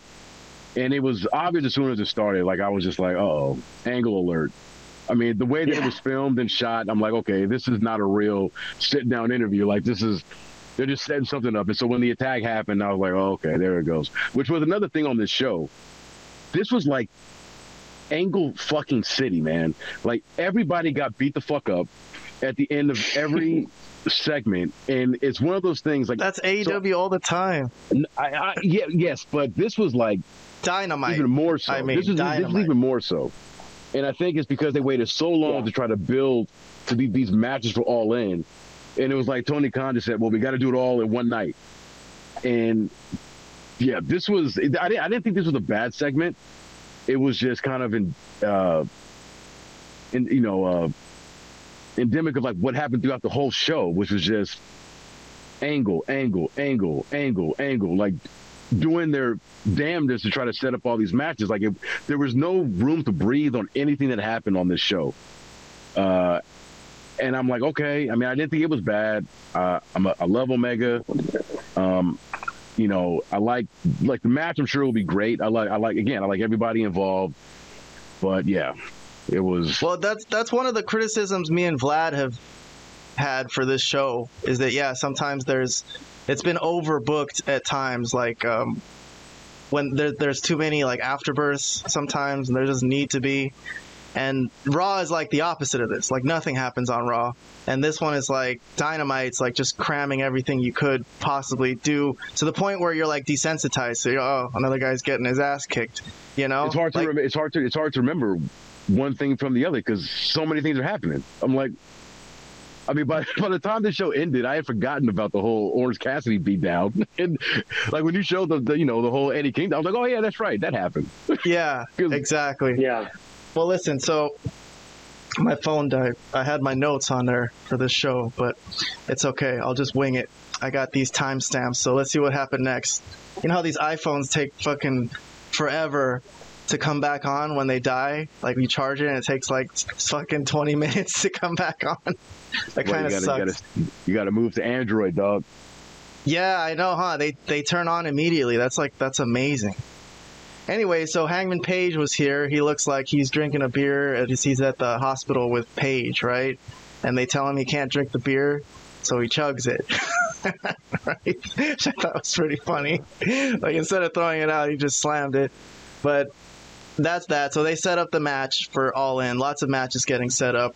Let's see what happens next. Got my next time code here. It's like roulette. Oh, here's Don Callis. Okay, so this is interesting. This was finally supposed to be when Chris Jericho announced whether he was going to join Don Callis' family, and he came in, and the answer was yes. And Don Callis was like, "Cool, let's go party." But there was a painting there that he was going to show Jericho, and it turned out it was that he was thinking Jericho wasn't going to accept his offer. and the painting is pretty hilarious, honestly. It's a really hilarious painting of him with Jericho's dismembered head.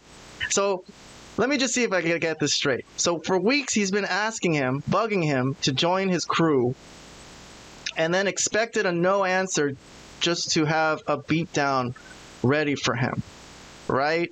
Is that what I get? And then Chris Jericho did call him an asshole, and that is such an asshole thing to do.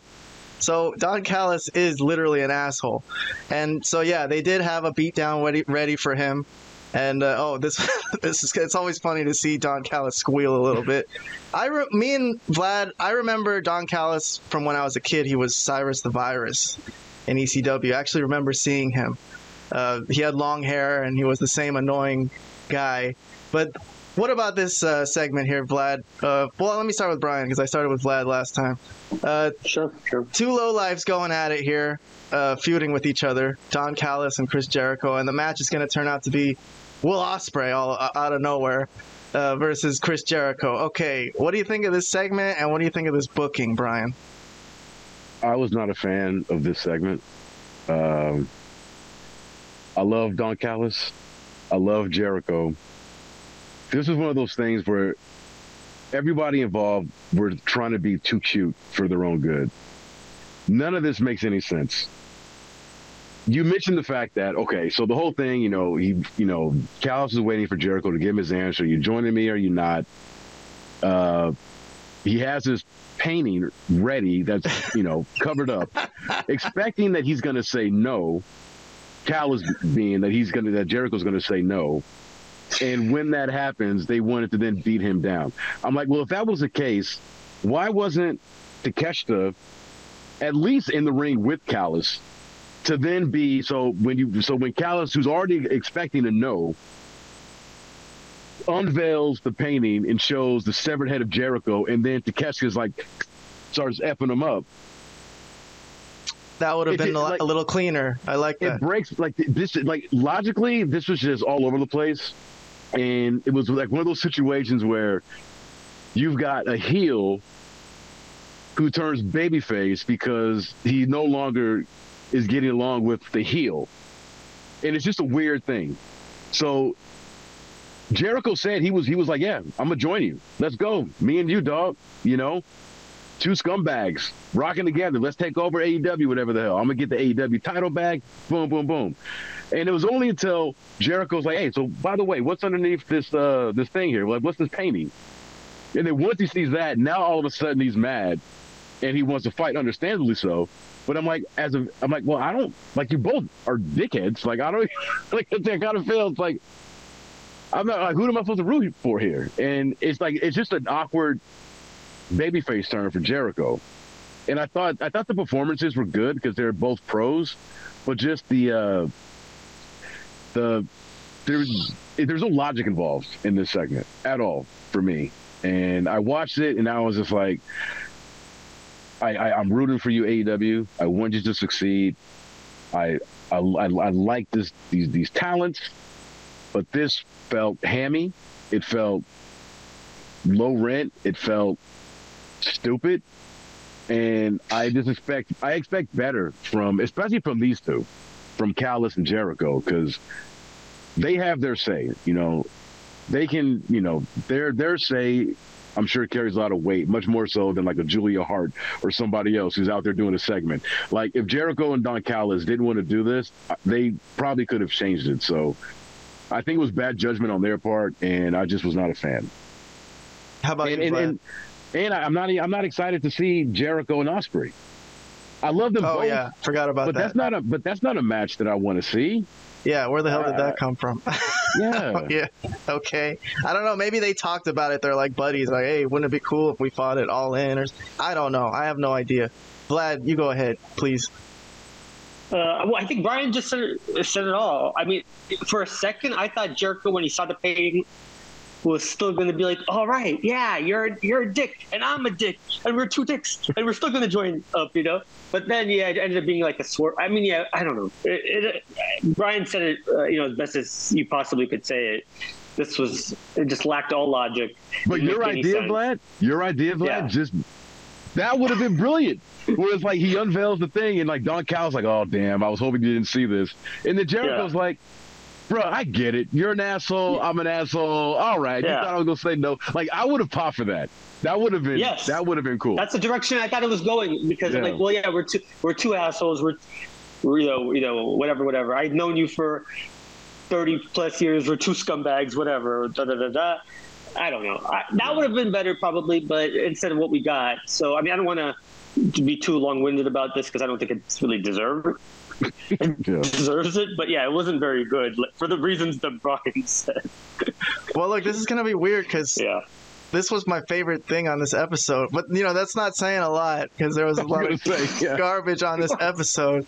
But okay, the one moment, okay, I agree with Brian that the logic of it is screwy and weird and stupid. That why would he bring that painting with him? Okay, why he could have had another painting? Maybe he could have had two of them or something, and just in case it went either way. But the one moment I liked was when Jericho was telling him, like, come on, you're lying. Be a man for once in your goddamn life. Tell the truth. Like, I thought that was a little bit of, like, real old school Chris Jericho coming out finally, instead of, like, the fake kind of Chris Jericho that we've been getting for such a long time. I thought it sounded genuine, especially because he was telling Don Callis, like, you're a low-life asshole, and like, just tell the truth for once in your life. Like, how can it not sound real when you're talking to Don Callis? And then Don Callis' response, finally, when he told him, you're an egomaniac, and you only worry about yourself, you only care about yourself, and all that stuff, and he's like, fine, I'll tell you. Okay, there was something about this that was like, I cracked a smile. Okay, but overall, yes, I don't think this is a good storyline, and the Will Ospreay thing, yes, very weird freaking booking, okay? Like, for 80,000 people, I don't know. But it's going to give them a chance. It's going to give 80,000 people a chance to sing Judas. So that's going to be one of those moments, I guess, that's going to live forever. But the match itself, I don't really care. But let me see. My iPhone turned on. Woo! All right. Yeah. Let's move. That's me. All right. All right. My favorite segment on the show, Don Callis. All right. So next we have. Sorry about that, guys. We already went through this. We already went through this part of the show. Oh, I know what's next. It's Jack Perry. Jack Perry and Hook. So Jack Perry says he's going to retire the FTW title. And Taz was kind of flustered by that. He's like, what the hell? That's my title. What do you mean you're going to... So something's supposed to come to a head next week, probably, I'm guessing. Hook is going to come out. I mean, they haven't been booked for All In, Jack Perry or Hook, one of the pillars. So I guess that could be a match, maybe, for All In. But I don't know. The card's kind of full, but we'll see. Is it, though? Like, the card is not that full. I think there's 9 matches already set up. Let me see.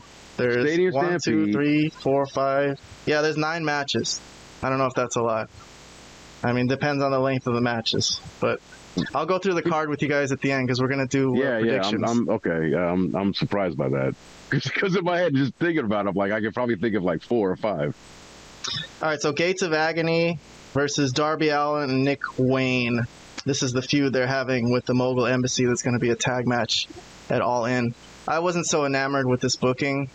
I don't know, Vlad. Did you really pay attention to this match at all? I kind of just skipped to the end, to be honest. The baby faces won. I mean, they came from behind, right. And you know they were getting beat up a lot, and they ended up coming back in the end. Oh, and then the thing at the end that happened is that Sting kidnapped Prince Nana. He was a little bit of Joker Sting coming out, which is nice. I don't know, Brian, you were talking shit about TNA earlier. I'm a big TNA fan as well. Not as much as WCW, but I love the Joker Sting era in like 2012. I think that was the year. I think that was some of his best work. I don't know if you can ever get a hold of those tapes. I can maybe. I watched it. I watched it all in real time. Did you? There you go. Yeah. I was not a fan of Joker Sting. I did not think it was his best work. Oh no, Vlad, come on. What do you think? Joker Sting, fan or not? I mean, it wasn't bad, but I wouldn't say it's his best work. Not his best work. Probably somewhere. Yeah. I'm not shitting. But it's not his best work in my opinion. It's like and it was a little late to the party too. It's like, dude, like you're doing this after like The Dark Knight came out in 2008, and now you want to do this Joker Sting thing. It's like, but he did it so good though. To be honest, I loved it personally. So it's gonna be nice to see Joker Sting. Maybe at the pay-per-view, but this booking itself, I think, is just going to be a chance to let the fans in England see Sting one last time. Other than that, they're going to get the win too. They're going to make him look good. Should be one of his last matches, if anything. I mean, I don't know, but we'll see. Oh, that's right. They're doing the coffin match, right? It is a coffin match. It's a coffin. Yes. It's a tag team coffin match. Yeah. So I guess you got to put both partners in the coffin, or it's a lot of gimmick matches. We got a Stadium Stampede. We got a coffin match. But anyways, let me move along. We got, after this, I think it's going to be MJF and Adam Cole, if I'm not mistaken. Yes. So they go to Outback Steakhouse because the only way to scout out their Australian opponents is at Outback Steakhouse. So they're going to eat. And Adam Cole loved, they thought it was delicious. They really loved it. And then they were going to watch Crocodile Dundee, but instead MJF showed him a video of a kangaroo, right? And he wants to do a kangaroo kick. That's going to be like his next thing. Okay? So then I guess the next way was they clotheslined the maintenance guy who found their stuffed crocodile. Put some respect on it. It's a double clothesline. A double clothesline, yes. Yeah. And they clotheslined him into the kiddie pool. And then Tony Khan calls them into the office and yells at them. One of his first really appearances as a character on this show, other than his little announcements that he makes, which I think that's interesting. Kind of. So even though these are pre-tapes, they're still going along with it. So they're putting him over. They're trying to get him involved. But I'm not sure. Hold on. before I ask you guys about it, I'll do the next segment too because they're involved. They get to the stadium. MJF ate a lot of spicy chicken and he has to take a dump. But they get out there. They cut some promos. Finally, some serious promos this time because this has all been like ridiculous stuff about we're friends and we're gonna shake hands and have a good match. But there was some fire in MJF's promo. It finally said like, this is gonna be my only goal in life to keep this title, and I'm gonna keep it no matter what. Which is interesting. Does that mean he would cheat on his own best friend? At this point, not cheat on him, but you know what I mean. Cheat in the match. But so this segment ends when Aussie Open attacks them. But even though they got sneak attacked, MJF and Adam Cole, they got the best of them at the end, and Aussie Open powders out. And so there's a lot to talk about here. Okay, I'm just gonna go ahead and start with Brian on this. So we had a segment. You start with Vlad. Start with Vlad. Please. You want to defer to Vlad first? I do. Okay, Vlad. Let's defer to Vlad. Okay. Vlad. Okay, there was the pre-tape segment. I will take it from here. Yeah. There was the pre-tape segment and the kangaroo kick and the Outback Steakhouse. You want to comment on that first before the in-ring promos?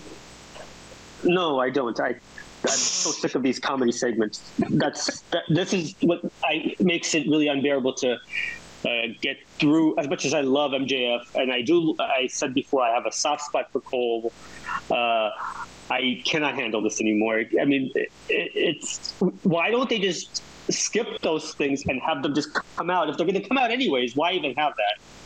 So let's just go to the in-ring segment because that's really what I want to talk about, I guess, or at least discuss. Okay, so the promos. They said they're going to be serious and try to win the match. Okay, which is also still very weird to me because they're best friends, I guess. Yeah. What do you think? Well, I mean, again, credit to MJF. He makes everything entertaining, and he can go from being funny and entertaining in the middle of a promo to getting serious real quick. Just boom like that. And he's in it, So he cut up another really MJF type promo, explaining what the title means to him, explaining everything else that as much as his friendship means to Cole's friendship means to him, the title means even more. So he's gonna do whatever it takes to win and things like that. So and Cole was not bad either. So overall, the promo was strong, the segment was strong. Aussie Open coming in, okay. I mean, I don't know what's the sense of having them also defend the titles on the pre-show or fight for the Ring of Honor titles at the pre-show. I'm a little torn on that, but I'm hopeful that they have an idea with the booking of how that will make sense and how that in the end.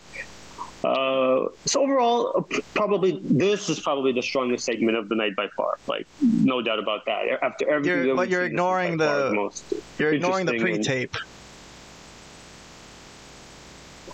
Well, I've been ignoring the pre-tapes for the last month and a half. So yes, I'm going to stick with that and pretend that I'm only seeing the promos as but yeah, okay. Overall, this was the best part of the show. Well, okay, listen, Brian. You know what? I'll go next. Yeah. Okay. I like that it seemed like they're giving effort to a feud with Aussie Open, it's like, to me, it's MJF. He takes everything seriously. So we're gonna fight Aussie Open for it seems like a throwaway match, but kangaroo kick. Okay, it's silly, but it's like messing with Aussie Open a little bit in a way, making fun of them. So it's something. Okay, I'm sure that's MJF creative, and it's like I was telling Brian, Tony Khan's probably too busy to micromanage and write every single joke or whatever. So he's got to let some of his guys do some of the creative themselves. This is what they came up with. Okay, not great, but at least it's something. They're working that match, that Ring of Honor match to start the show. What did any? Roddy. Was Roddy here today? I think he was in the parking lot. I think. Yeah, he was with the Kingdom. He kicked the tire. He was pissed off. I have a prediction. I don't know if it's too early. There's one more show. There's one more Dynamite next week, but I can make a prediction if you guys want to do that for what's going to happen at at the pay-per-view. But let's get Brian's opinion about these two segments first: the pre-taped comedic segment, and then the promo battle in the ring that they had. What do you give us some thoughts about that before I might ask us for some predictions? All right, so I want to be quick. I really don't have a whole lot to add. That's why I wanted Vlad to go first, because I had a feeling that me and him were going to be simpatico. I'm a funny guy. I like haha. I like comedies. Naked Gun is one of my all-time favorite movies. I like comedy and wrestling. I'm not opposed to it. I'm not a fan of these pre-tapes they've been doing. These wacky, I just haven't been a fan. Complete miss, huh? Well, it's not even so much that it's a miss. I just think like this is an angle. This is a storyline that is revolving around your top belt in the company. This is the AEW World Championship. I don't think that at that level there should be this level of haha and kind of a carefreeness and something that everybody theoretically within the confines of the narrative should be striving for and trying to get. There's a place for comedy in pro wrestling. I just don't think that comedy needs to be at the top of the card. And this is presumably the main event at Wembley. And like I said, I think they've done a good job with the pre-tapes, even though I kind of disagree. I disagree with the comedic approach and how heavy-handed they've been. So I was not a fan of the Outback stuff, of the double close. It was just so silly. And it was like, this is not what I want in my wrestling. But then, as Vlad mentioned, the next segment, they go to the ring. MJF cuts this impassioned promo. Adam Cole follows up and does his thing. And it's like, that's all that needed to have happen here. That's all we needed. We did not need this whole wacky Outback Steakhouse thing. Just cut that from the run sheet and just do what they did in the ring. There were still elements of levity, but they brought it home, and MJF made it serious. Adam Cole made it serious. It's like, we're boys, but come this night, they both stated, we're going to do whatever I can to walk away as the World Heavyweight Champion. Perfect. I can't remember the last time I saw any wrestling show where I was so vehemently against one segment, but was then so on board for the segment right after. It was like, it was just a ping pong effect. I'm like, what the fuck am I watching right now? It's like, yeah. So yeah, this is why we review Dynamite, man. There's nothing like it. There's nothing like it. I don't know. Like we were trying to discuss before whether we like Collision or Dynamite better. Like I don't know. I've been enjoying Collision a lot. Honestly, I've been enjoying the Collision a lot more than Dynamite in these recent weeks.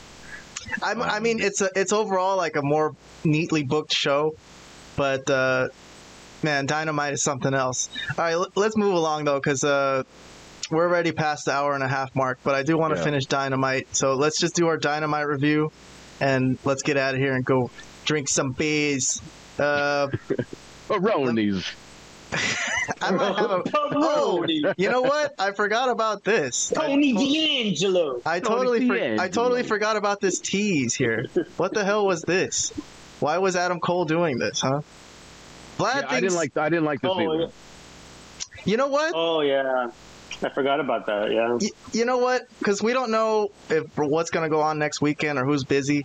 Brian, are you comfortable making a prediction for All In for this match for the Adam Coles? What's going to happen in the pre-show and what's going to happen in the main event? Do you need the last week, or can you make a prediction right now? Because I can make a prediction. I mean, in terms of like the I wanted to mention the whole 0 hour, the fact that they've got these two, your two guys that are going to be in the main event of one of the biggest pro wrestling show in modern history.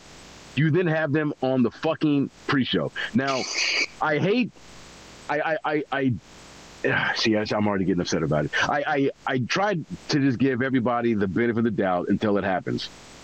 But on paper, this seems like such a colossal mistake for any number of reasons.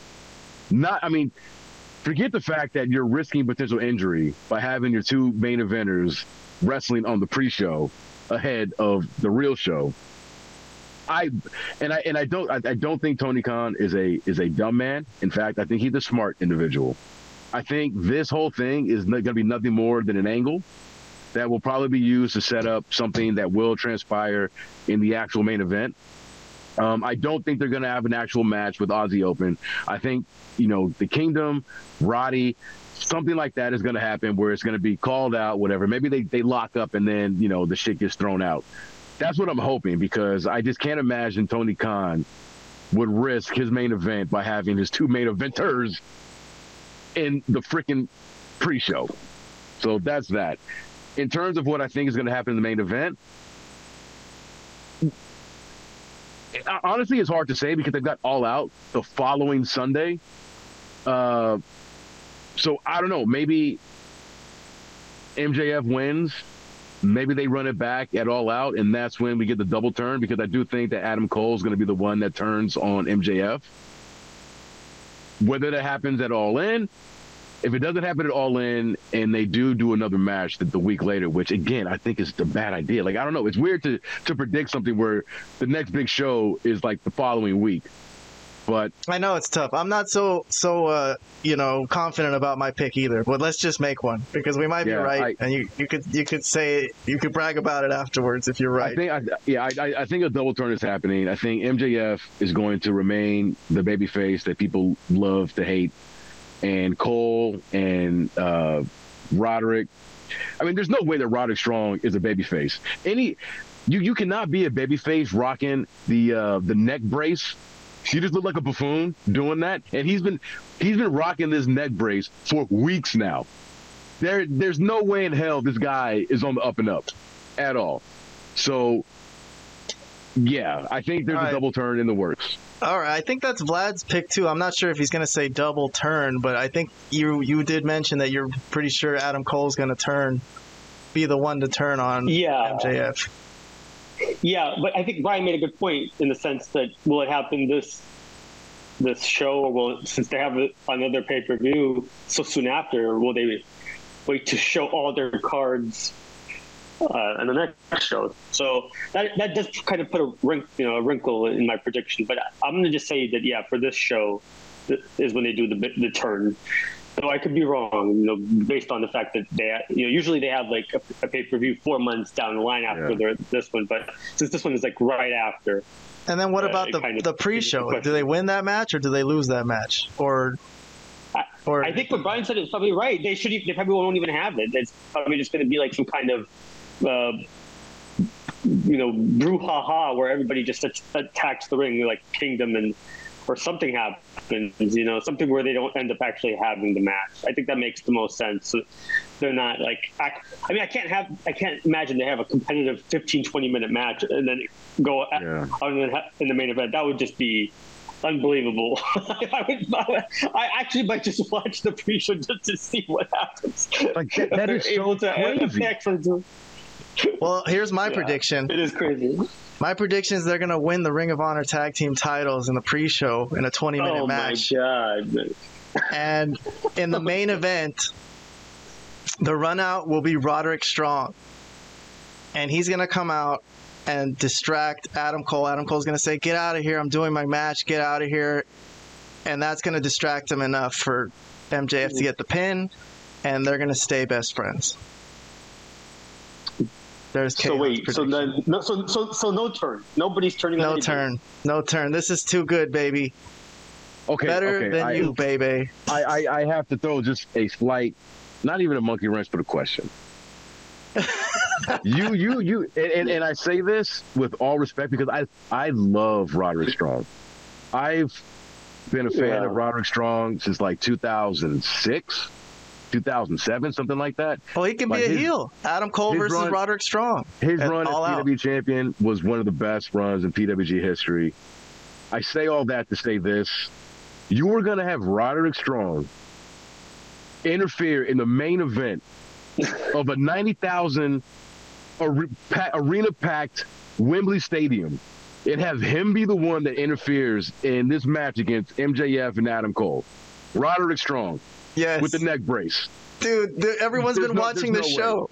Everyone's been watching this show on a week-to-week basis. But there's levels to this. There's levels to this. Like, no, that's why I think there's more, but there's a greater chance of Roderick getting involved in the pre-show than in the main event, because that'd be like, who was the guy in WWE? I forget his name, but he was like a line with Carmella, the dumpy looking dude. You know what I'm talking about, right?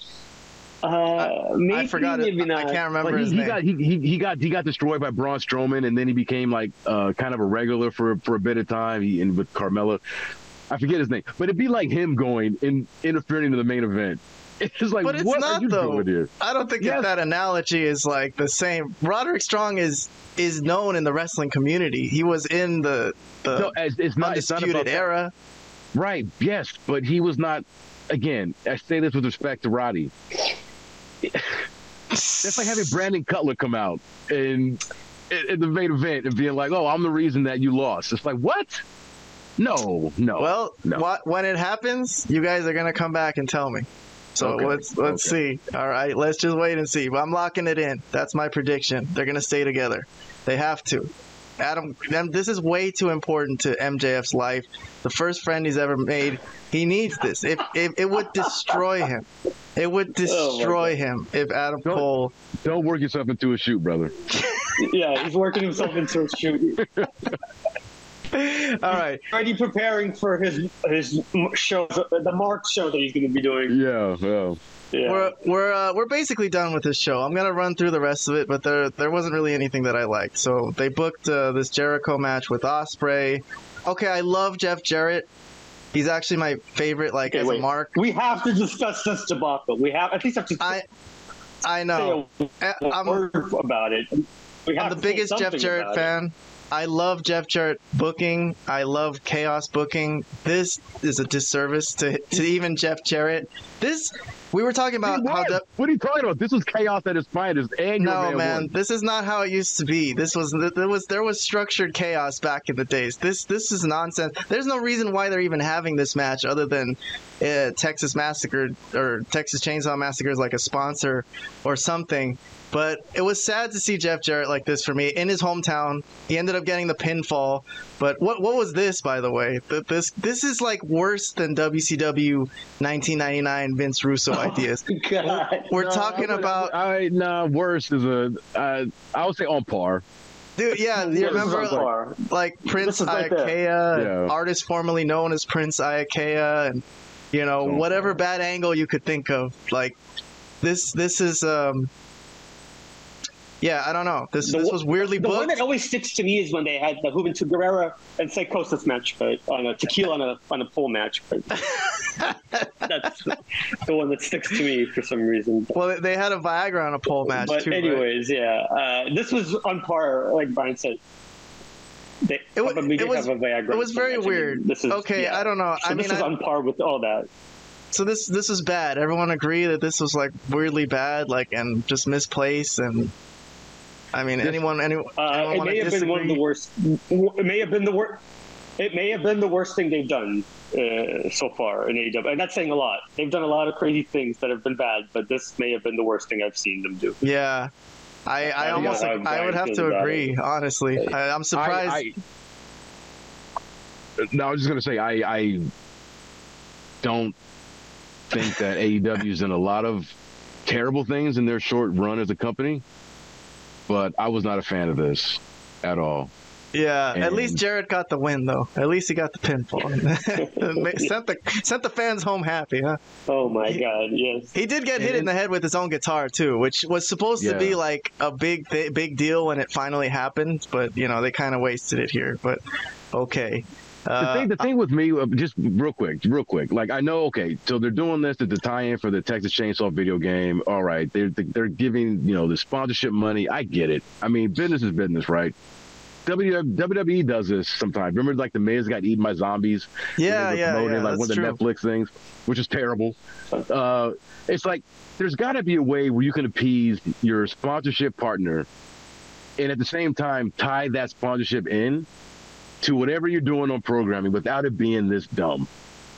I would like to think And I watched this, and I just thought there had to have been better ideas than this, because this was just dumb. It was silly. I felt embarrassed watching it.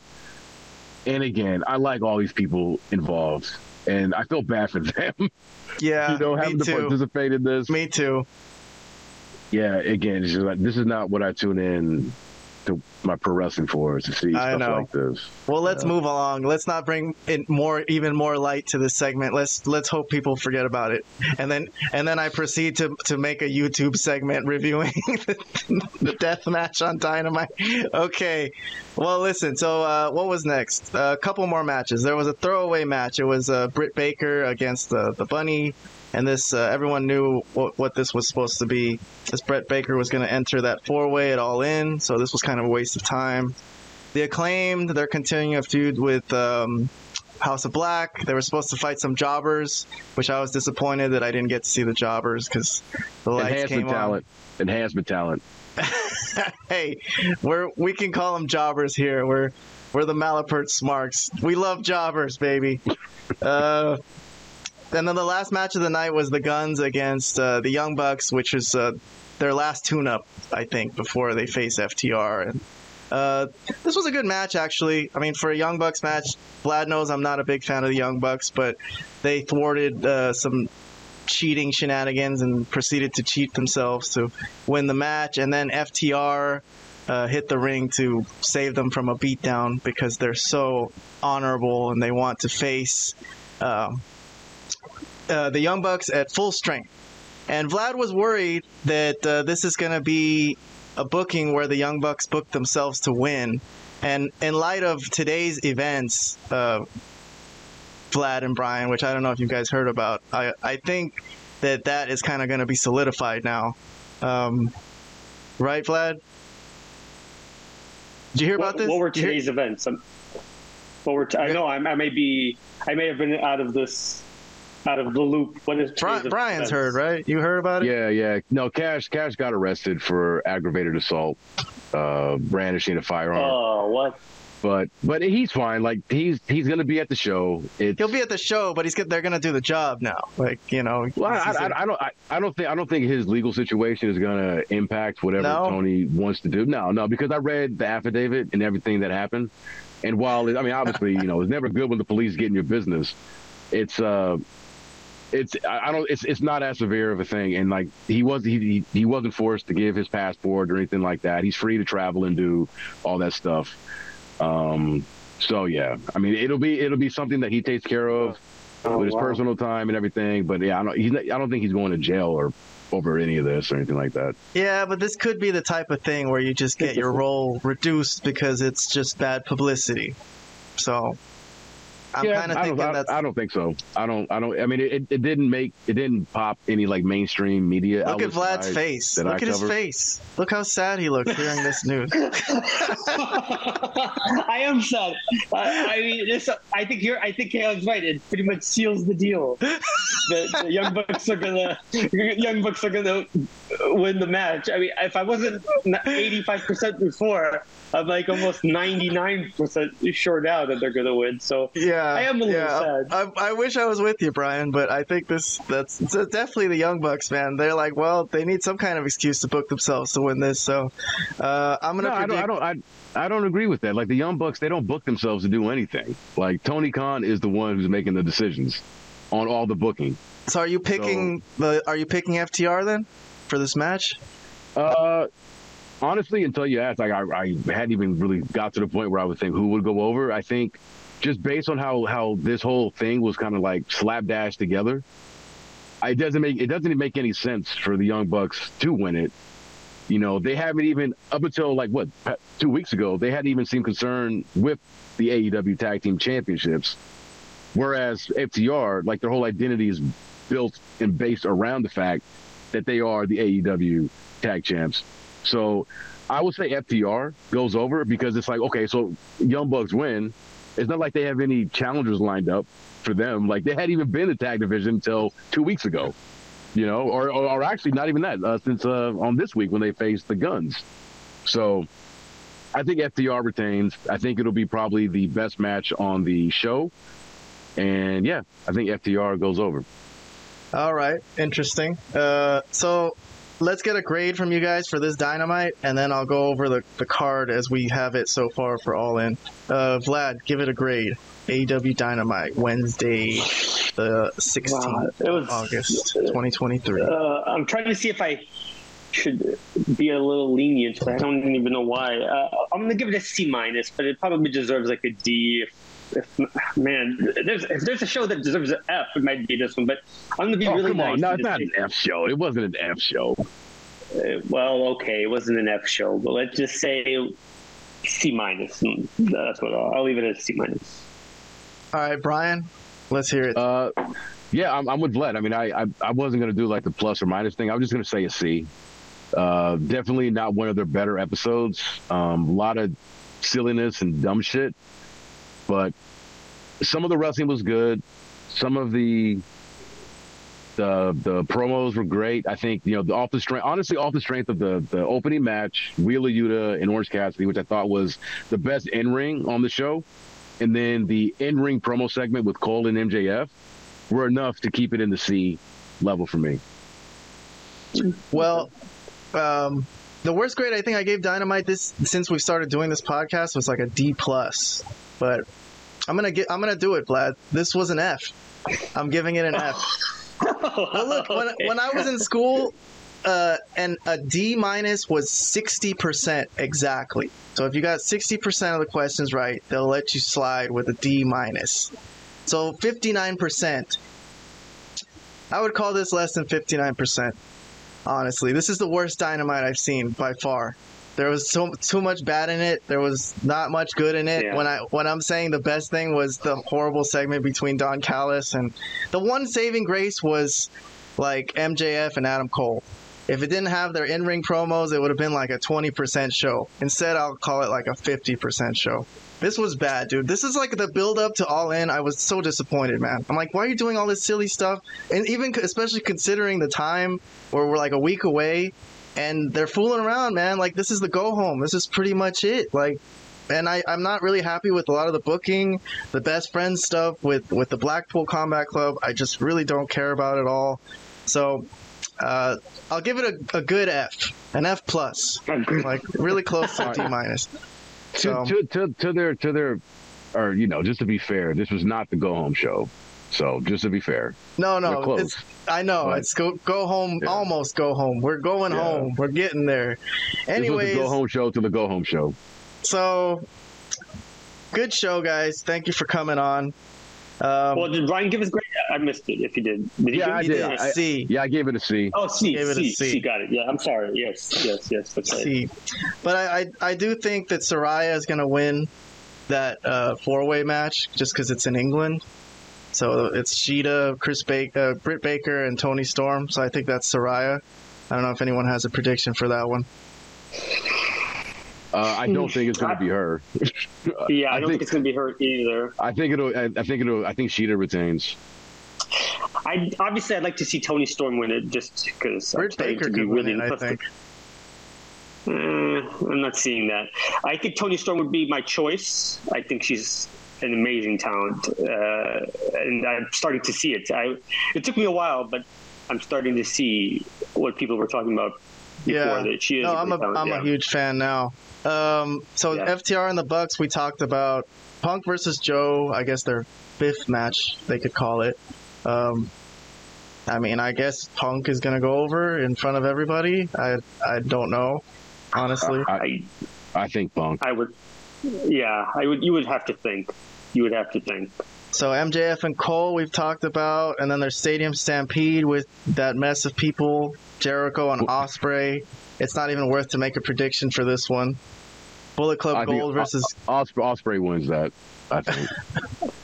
Yeah, okay. I'll go along with that, I guess.